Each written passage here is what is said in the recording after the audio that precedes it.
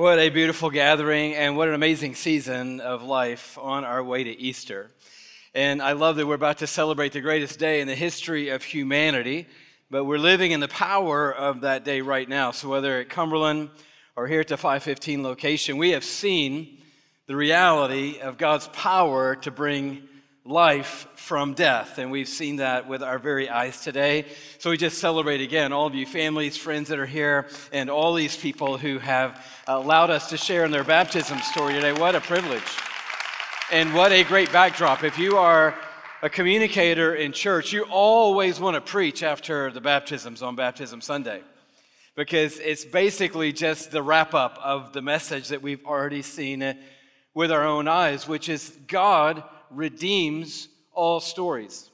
God has the power to redeem all stories. And this is the Easter story. In fact, we're leading up in just a few days to Good Friday, but we call Good Friday because of the perspective of history and time.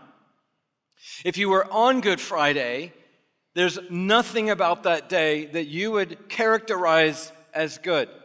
If you were in the flow and in the mix of the night that Jesus was arrested, leading up to the day that he was put on trial, the moment when he was hung up on a cross to die, the moment when the sky turned dark and Jesus did in fact die, there's nothing about that would look like it could possibly ever be redeemed. And it would be hard for us to imagine there'll be a day in time where people will be looking at this day and saying, this is Good Friday.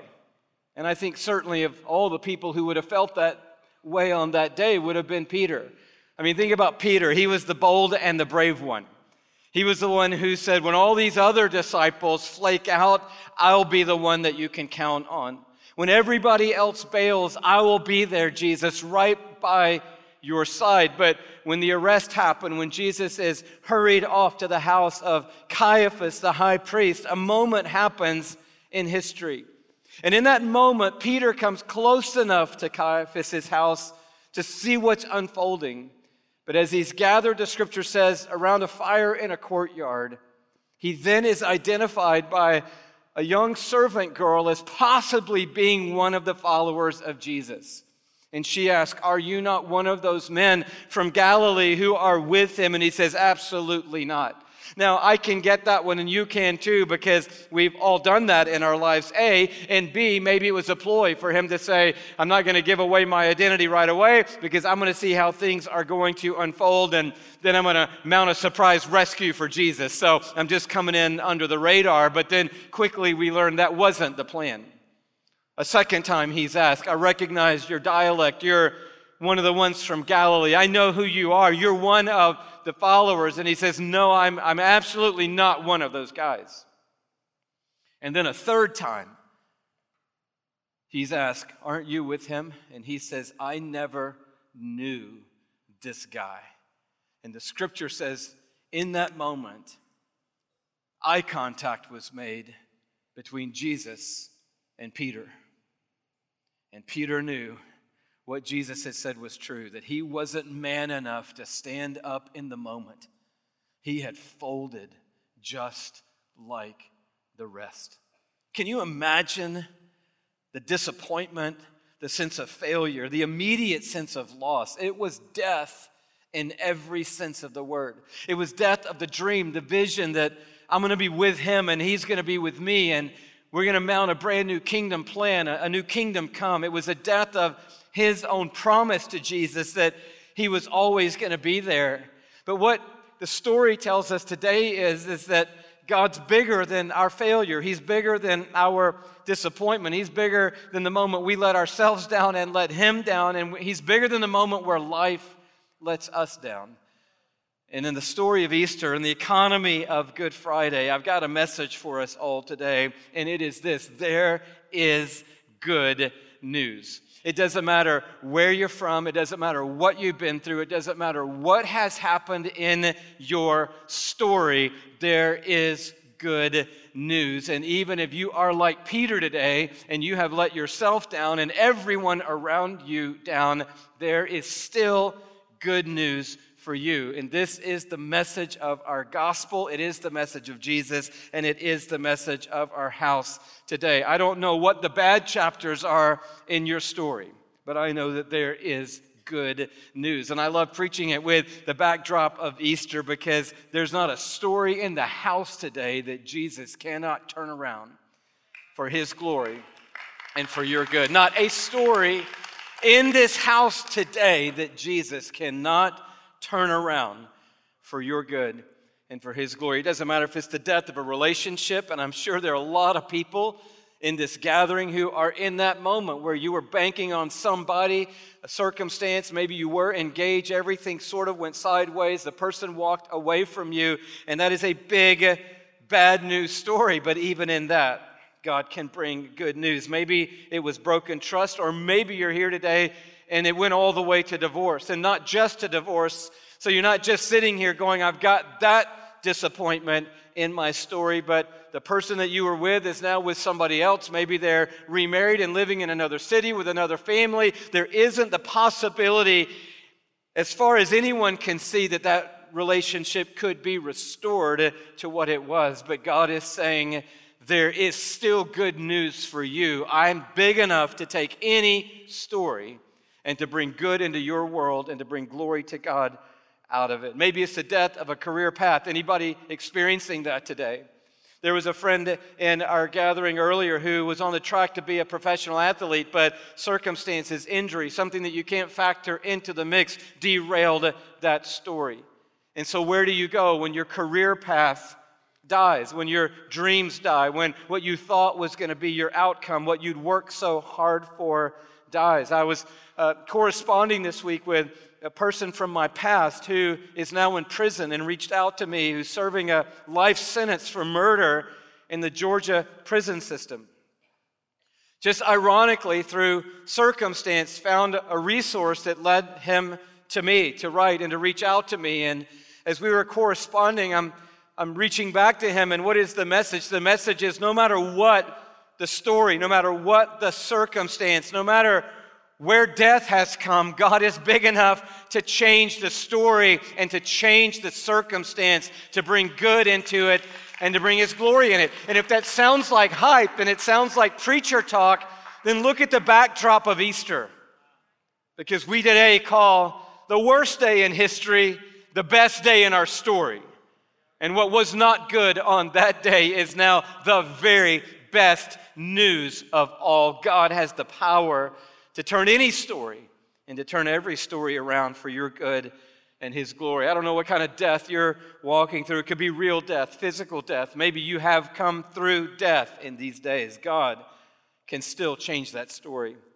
Maybe it's the death of a path in life. Somebody ended up in treatment or in rehab, or maybe you're in the middle of treatment or in the middle of rehab. Maybe you need to go to treatment. You're on the way to rehab. God can change the story, and he can change it for your good, and he can change it for his glory. Maybe it was the hearing, the ruling, the arbitration, a financial collapse, a moral failure. Maybe it was insanity, and you thought you were losing your mind, or you still think you are. Some kind of betrayal or a diagnosis, something that you did or something that was done to you. But here's the message on the way to Easter: there is good news.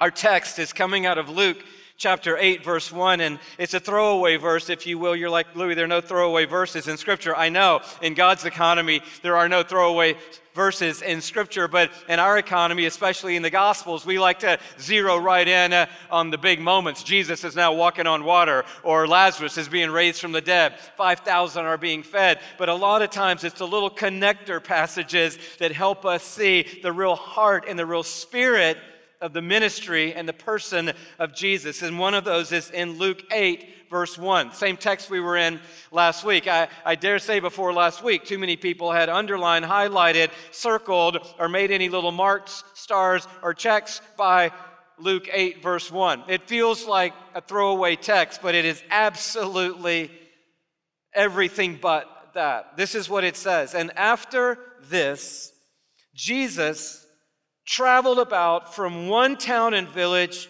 to another, proclaiming the good news of the kingdom of God, and the 12 were with him.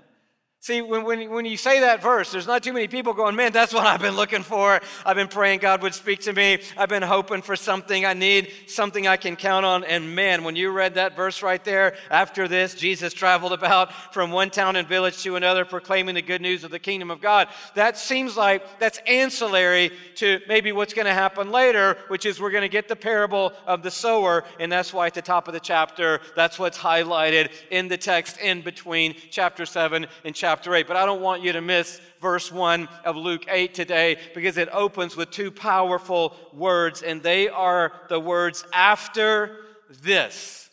Can we all just get around those and say those words together? I know you love to do that. I know I love to do it when other people are preaching. Can we just say those two words together?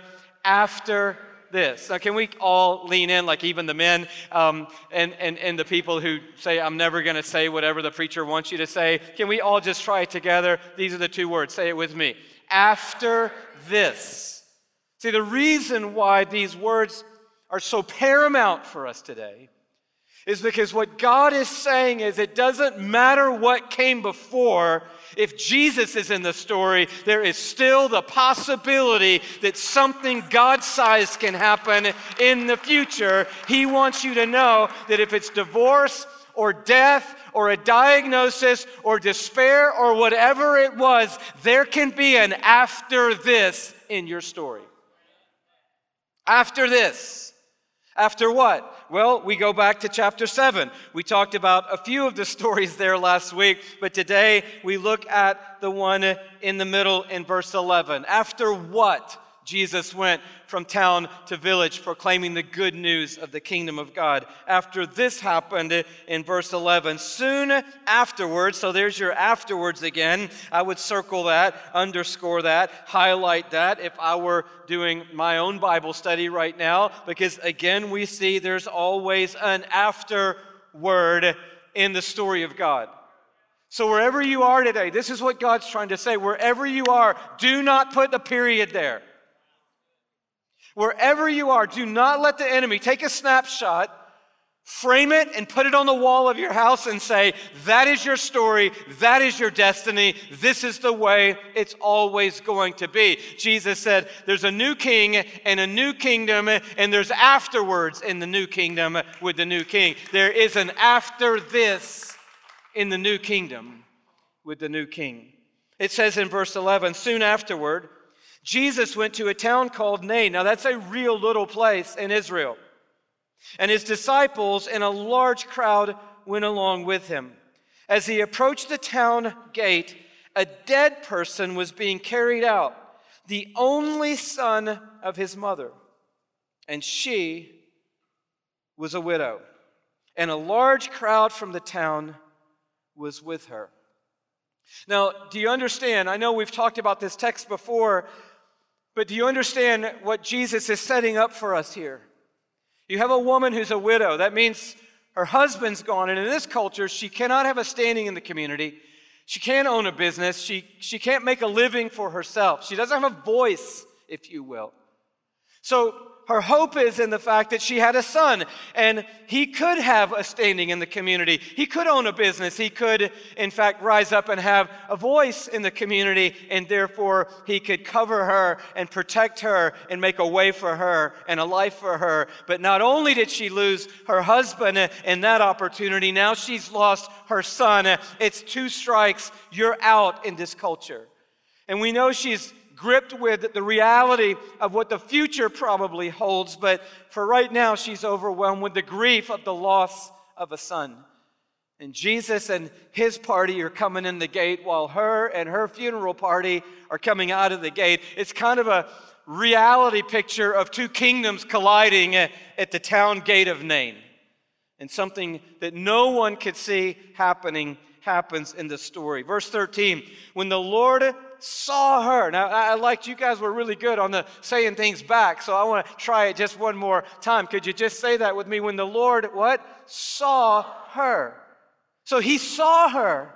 See, the enemy says when calamity comes, when collapse comes, when death comes, when divorce comes, when either the world collapses in on us or we blow our lives up from within, God sees you. The enemy says, hey, you're off the radar. You're out of the story. You're out of the equation. And God is saying, oh, no, you're not. I see you. I see you in your pain. I see you in the brokenness. I see you in the calamity. And not only do I see you, look at what it says. He saw her, and his heart went out to her. I would offer today that whoever you are, however you got here, whatever your story, your history, your background, your baggage, your bruises, God's heart is going out to you today. And I'll tell you why. Because our King and our kingdom is a good news King and a good news kingdom. The enemy is not going to rewrite our story, and culture's not going to rewrite our story. Your coworker is not going to hijack our story. Our God is not a bad news God, and we do not have a bad news story. In fact, our God is the best news God of all, and we have a great news story to share with the world. You're like, well, that sounds kind of bold and maybe even a little bit prideful with all the great gods there are in the world. But think about this. Our corner of faith is this, that where all of the gods of the world may offer a way, there is only one God in the world who says, contrary to the message that you got to do X, Y, and Z to maybe get into heaven, we're celebrating today a God who said, I'm going to send my own Son out of heaven right on to planet Earth in the person of Jesus Christ. I'm not going to tell you how hard you got to try to get to heaven. I'm going to do the unthinkable, and I'm going to send heaven right down to where you are. This is why we say we have a good news King and a good news kingdom. And that's why when God looks at you today, even in your foolishness and your sinfulness and your choices that you've made and the circumstance that you find yourself in the middle of the divorce or the diagnosis, your choice or somebody else's choices, A, he sees you, and B, his heart goes out to you. And the enemy's telling you his heart isn't going out to you, his fist is going out to you. His heart's not going out to you. He couldn't care less about you. His heart isn't going out to you. Don't even think about it with him. But as Jesus is coming into the town and the funeral procession is coming out of the town, he sees this broken woman and his heart goes out to her, and just almost instantly he says to her, don't cry. Now that sounds to me like a really silly thing to say unless you can back that up somehow. If that's simply, I just want you to know that you're in our thoughts and prayers. Boy, we can say that easily, can't we? I mean, that's a good little text, isn't it? We just wanted to let you know you're in our thoughts and prayers. Well, being in your thoughts is nice. Being in your prayers, now that could have the potential to change everything. So I want to always text back, it's nice to be in your thoughts. Can I double make sure that I'm in your prayers? And Jesus is just like, don't cry, don't cry, don't cry. Why not? I'm a widow. I've already done this one time. I've already lost a husband. Now I've lost a son. The implication in this story is that potentially the scholars will say that this woman was a poor widow woman headed to a simple burial for her son. Not even probably enough money to buy a horizontal plot. She could only afford a vertical plot. You're like, what does that mean? That means a hole in the ground where her son would be placed in, feet first, and then dirt put on the top. A simple, poor ending to life. And to all of that. So I just keep qualifying today because I know there's somebody up against it and you're like, you have no idea what you're talking about. You have no idea what I've been through. You don't know my story, and I don't know your story, but I do know that Jesus told a widow woman who had just lost her only son, don't cry. And that means there must be power and good news in this king, in this kingdom. And that power and that good news must be in this place right now for even you. What happened next is mind-boggling, especially in the culture of the day. A religious leader, a rabbi, a teacher in this day and age would never go near a dead person. It would defile them. But Jesus goes right up it says in verse 14, and he touched the coffin, and those carrying it stood still. They stood still out of utter amazement. And what in the world is going on here right now? Who is this joker? Where did he come from? If he is some kind of a religious leader, why is he touching the coffin? This doesn't add up. So A, he stops the funeral procession in its tracks. Let's just remember that. We're going to come back to it. And then he spoke, young man, I say to you, get up. Hello? Maybe we've all been at church too much. Maybe we've just all seen too many Jesus movies. And maybe you say, well, I figured the end of this story, probably the guy's going to get up. Isn't that awesome?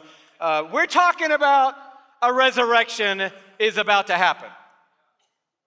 A funeral, as we like to say, is being interrupted. And the dead man sat up. And the word man, just to clarify there, doesn't necessarily mean he's older, 30-year-old, 40-year-old, 50-year-old guy. He could be a very young person. The dead person there sat up and began to talk. Now that's where I want really bad there to be one of those numbers after the word talk, and then you look down at the bottom and it just gives you some amplification, and this is what he said when he began to talk. Don't you want to know? Could have just sat up and just picked up right where he left off. Anyway, so what I was saying was that I really do love to fish when we cook it this way. I mean, maybe he choked on a fish bone and died. We don't know all the circumstances. Or maybe he sat up and said, what's going on? And why am I on a stretcher? And why is everybody sad? And why is my mother crying? And who are you? But he began to talk. And then the next line says, and Jesus gave him back to his mother. I want you to remember that phrase. He gave him back. Because God is not a God who wants to come into your life and take away from you. God wants to come into your life and give back to you what you and the enemy and circumstances have already taken away from your life. This is our God, and this is why it's good news. Now, I love this, and I want to just take a quick snapshot, and then we're going to move on. I love the fact that in this picture, now imagine, you're thinking coffin, but it was probably more like a stretcher, a briar, a simple funeral. A body wrapped, exposed on the top of this stretcher being carried by this procession. Jesus speaks to the young man. He sits up and he begins to talk. And then Jesus, because he's probably wrapped in cloths and can't just like free and extricate himself, Jesus reaches and grabs the young man. Imagine what it would take physically to do that. I say this because I think we have little milquetoast Casper Jesus over here in our mind's imagination a lot of time. And this was a dude who grew up working in a carpenter shop with a plane in his hand, working on lumber every single day, who had a lot of calluses and some jacked up biceps. And I just see the picture when he puts his hands under this young man and lifts him up now to deliver him to his mother. I just see his biceps and his forearms just bulging in the veins in them and in his neck, and his eyes are a little kind of bulging a little bit, because I don't think it was David Copperfield and like, let me just give you back to your mom now. Here we go. All right, look at that, boys. Woo, woo. You know, I think it was literally the strength of a man. Isn't that awesome?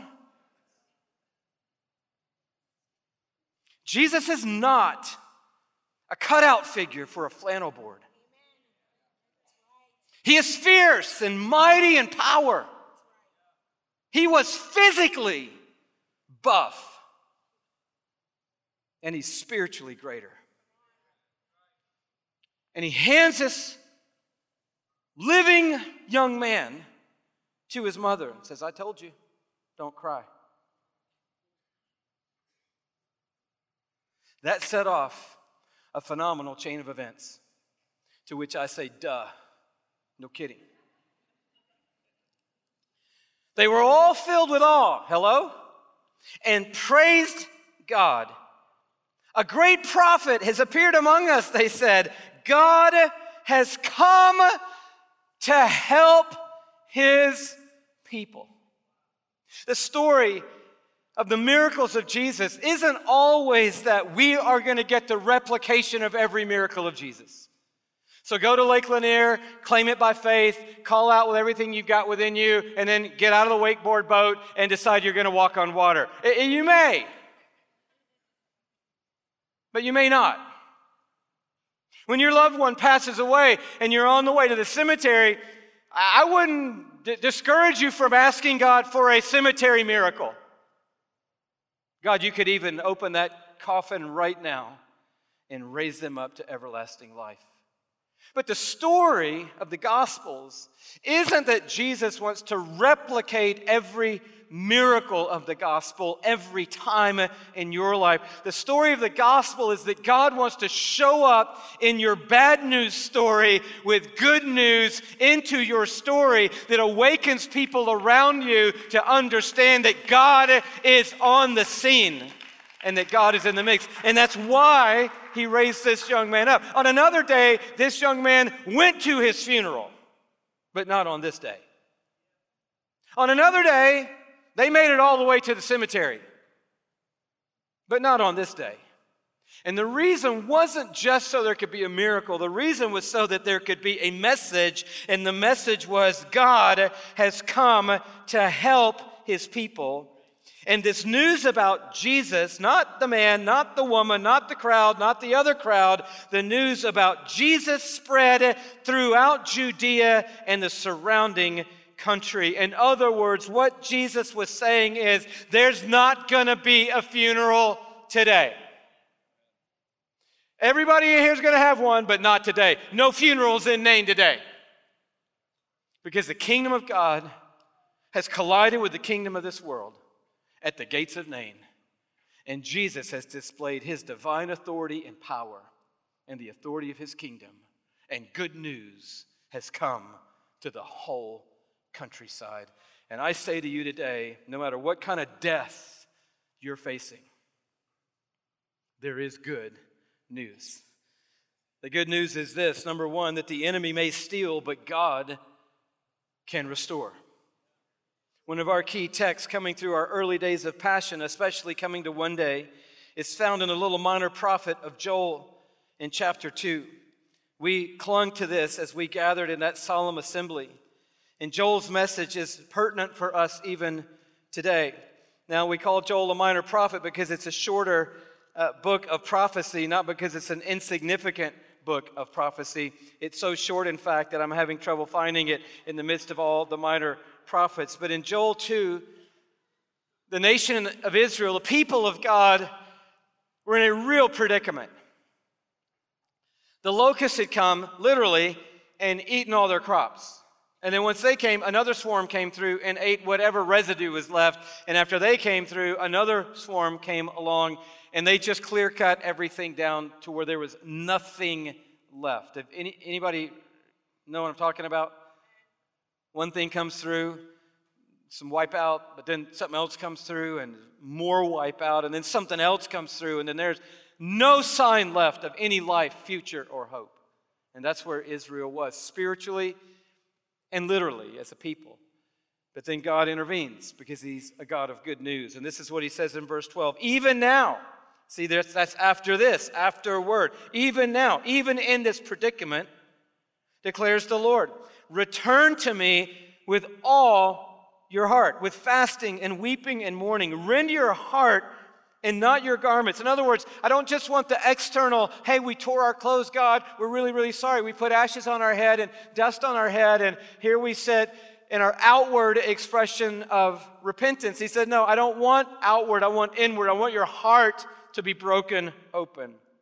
Rend your heart and not your garments. Return to the Lord your God, for he is gracious and compassionate, slow to anger and abounding in love, and he relents from sending calamity. Who knows? He may even turn and have pity and leave behind a blessing, grain offerings and drink offerings for the Lord your God. Now that's tongue-in-cheek from Joel, because Joel knows Jesus is coming. He's a prophet of salvation. He's a prophet of a Messiah. He knows God is going to come into the story. He is going to relent from his wrath and anger. He is going to take it all to the cross and bury it in a tomb. And he is going to be able to give a blessing and give something to us that we could never see coming, because of the work of Jesus. And so he says it this way a few verses later, and I love it. If you feel like you've been clean cut by circumstances or your own choices, God has got good news for you today. Verse 25, I will repay you for the years the locusts have eaten. This is God today. You've been 10 years down this road, I'll repay you. You've lost everything, I'll repay you. It's a wipeout with your family, your relationship with your parents, your relationship with your friend, your relationship with your kids, your finances, a wipeout, your moral stock, a wipeout, your standing in your business, a wipeout. It all is a wipeout and a lot of loss. But here's what I'm telling you today. God is saying through the prophet, I will repay you for the years that the locusts have eaten. And then he amplifies the great locust and the young locust, the other locust, and the locust swarm. So if you got like a big time story of years of wipeout loss, God is saying to you today, there is good news. I am the God who can repay you for what the locusts have eaten. And again, that sounds like a nice little feel-good story if it weren't just a few days from now that we celebrate Easter and we celebrate the reality of God's ability to turn the worst into the very best. The enemy may steal, but God can restore. The enemy has a plan, Jesus said, to steal, kill, and destroy. It is to do the same thing to you and me that he was about to do to that boy on that day, which is to take us outside of town, dig a hole, dump the stretcher this way, slide us in it, put dirt on the top, and say, that's the end of them. And I'm telling you, the enemy's plan is to bury you, but God's plan is to interrupt your funeral today. Today. The second reason why there's good news is because you may have to deal with the consequences, but you don't have to carry the guilt and the shame. This Luke 7 passage, the last story that we talked about last week, is about the sinful woman. The implications of that you can figure out on your own without a lot of explanation. But yet she met Jesus.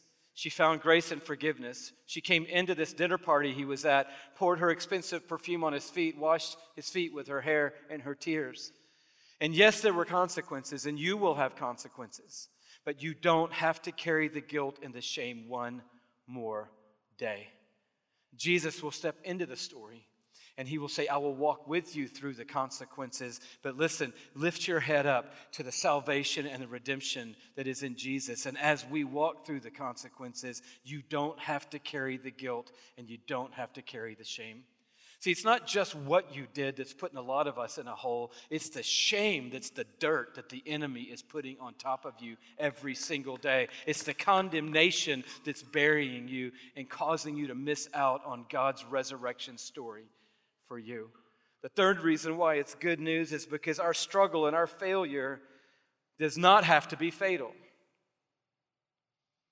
Whatever it is in your life that's happened to you, can I just give a bold announcement today? You're still here.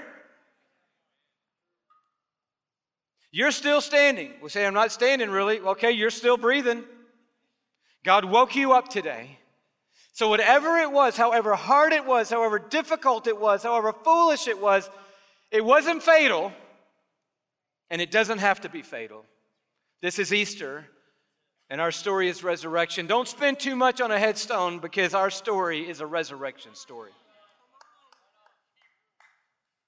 The fourth reason why it's good news is because our defeats, whatever they are, don't have to be defining. That's the print on the wall. The enemy says, that's it. That's the story. That's going to be the message. That's who you are and what you're always going to be. But listen, let's go back to that fire in the courtyard of Caiaphas' house. What is the defining story of Peter? The defining story of Peter is that in the power of the Spirit of God, he took the gospel to the Gentiles. In the power of the Spirit of God, he took the gospel to the nations. And in the power of the Spirit of God, he preached the word of God, the good news, the euangelion of God to the world. And then he gave his life. In fact, he did give his life as a martyr for the faith and the gospel. And there are branches with his name on them and fruit that is the result of his faithfulness everywhere you look in the kingdom of God. He has chapters and books in the scripture that are his words of encouragement to you and to me. The defining moment of Peter's life was John 21, days after the disappointment and the failure, where again now the followers are back in Galilee. They're out fishing on the lake. Jesus shows up. He meets them there, but it's not just a group meeting, it's a Peter restoration. And he says now as they're on the shore together to Peter, "Do you love me?" One time, and Peter says, "I do, then feed my sheep." I'll ask you again, I think it's 3 times we need to work through. If my memory serves me correctly, Peter, "Do you love me?" And he said, "I do love you, then feed my sheep." And then a 3rd time he asked him, "But do you really, really love me?" And he said, "I love you, Jesus, you know I do, then feed my lambs."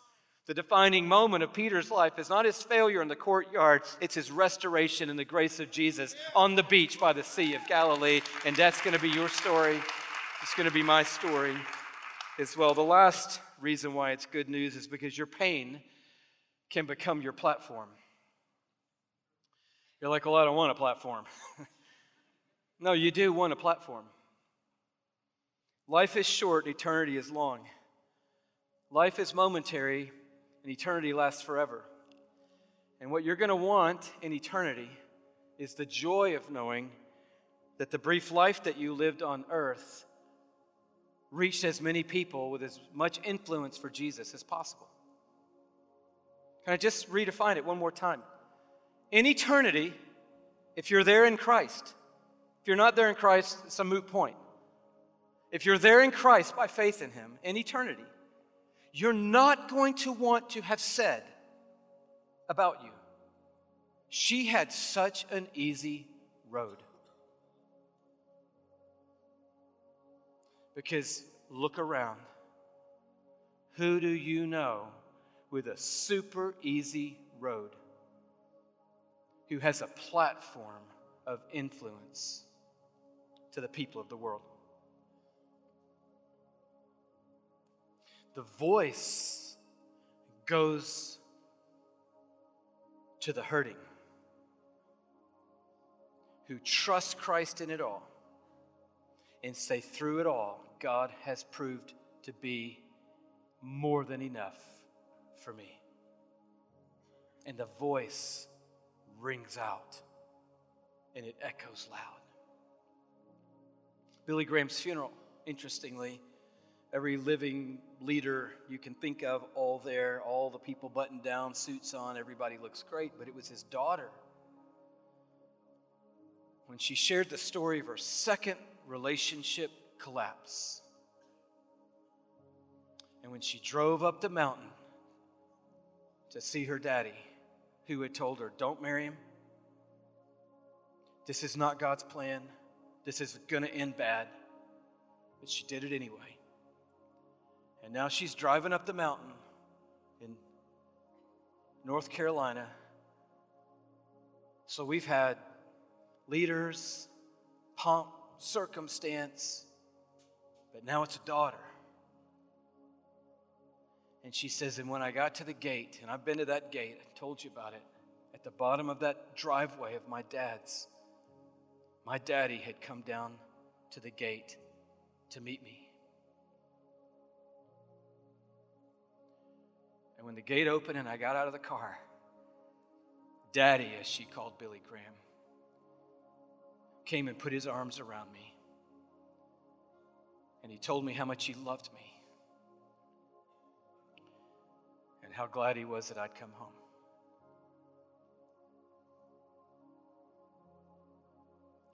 And I would say from my seat, it was the most powerful moment in the funeral of Billy Graham. Not how many people he preached to, not how many multitudes made decisions, not all of the impact and the global reach of the gospel, It was a picture of the good news, couched in reality that everyone in the world can identify with, even Billy Graham's daughter. But God was in the story, and He's in your story, and He's in our story. And whatever pain is in our lives can be the platform by which we are allowed to steward greater influence for the kingdom of God. Now we're closing, but you throw away the end of verse 1 and 2. The 12 were with him. That's the disciples. But then verse 2, a totally irrelevant verse. And also some women. Now don't get all riled up, ladies, because even the fact that you're in the story means that Jesus was a cultural revolutionary for all people. Some women who had been cured of evil spirits and diseases. Hello? Mary, called Magdalene. We've heard of her, Mary Magdalene. She's here. She's at the cross. She's at the tomb on Easter morning. She is woven into the story, people. Well, who is she? She must have been like the head Sunday school teacher, the head of the Women's Missionary Union. She must have been the one leading all the women's Bible studies around town. Yeah, Mary Magdalene. Here's her description, that from whom 7 demons had come out. Well, why was she following Jesus? Hello? Pretty simple, right? Joanna, another one who had been healed of evil spirits and diseases, who was the wife of Chuza, the manager of Herod's household, and Susanna,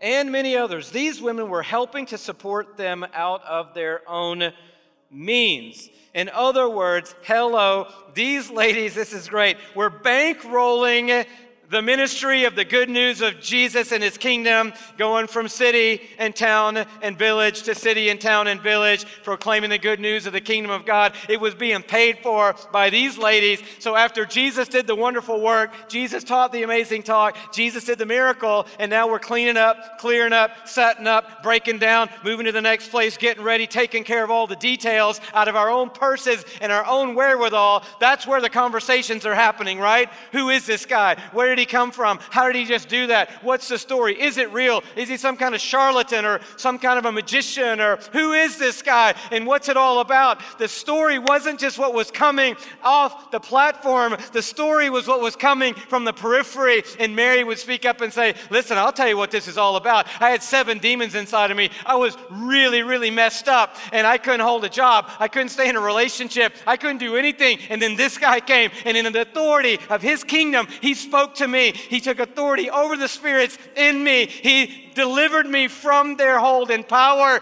and He put me in my right mind, and He gave me new hope and a new heart and a new relationship with God. That's my story. And then Susanna would say, yeah, let me tell you what happened to me. And then Joanna would say, I got the same story. Their pain became their platform. Had this text and message and all this was ready, but I didn't know that Jay and Catherine Wolf were going to show up at the 9:15 gathering, Cumberland folks, here at 5:15. And it was just God's kindness. Lou, you're going to stand out there on that limb of faith today, and you're going to say to people, your pain can be a platform. I just going to put a little cheering section down there for you today. So right over there at the 9:15 was Jay and Catherine Wolf, and when I said your pain can become your platform, she went, woohoo! That's her amen.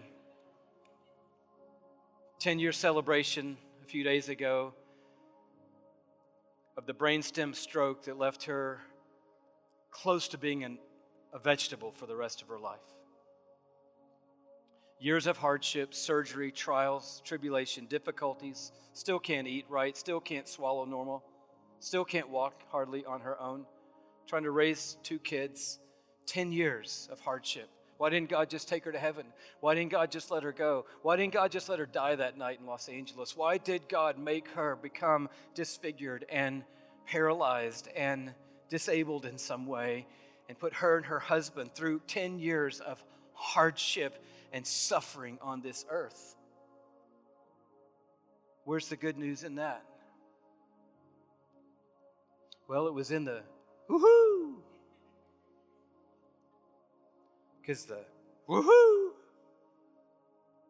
was a stake and a flag in the ground that said we had little influence and hardly any stewardship and very small, teeny, tiny, our 18 Friends platform before.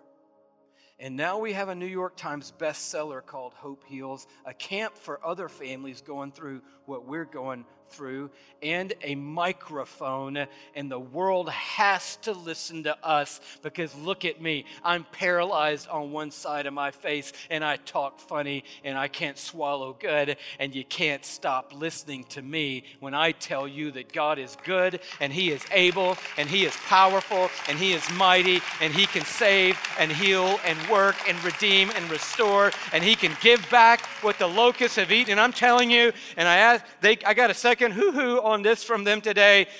In heaven, they are going to look back on that night and that day and that journey and say, we call that good. We call that good. And there's going to be somebody else that said, I just prayed my whole life that God wouldn't let anything bad happen to me. And you're going to be standing in heaven with little influence and with little stewardship, with a tiny platform and with hardly anything to celebrate. So that doesn't mean that we all need to pray today, Lord, I need something hard to happen in my life. That's going to happen anyway. Louis, I don't think we should encourage people to pray for difficulty and hardship. Well, that's a matter of theological debate. It's hard to get around when you read the whole Scripture, but you don't need to pray for that.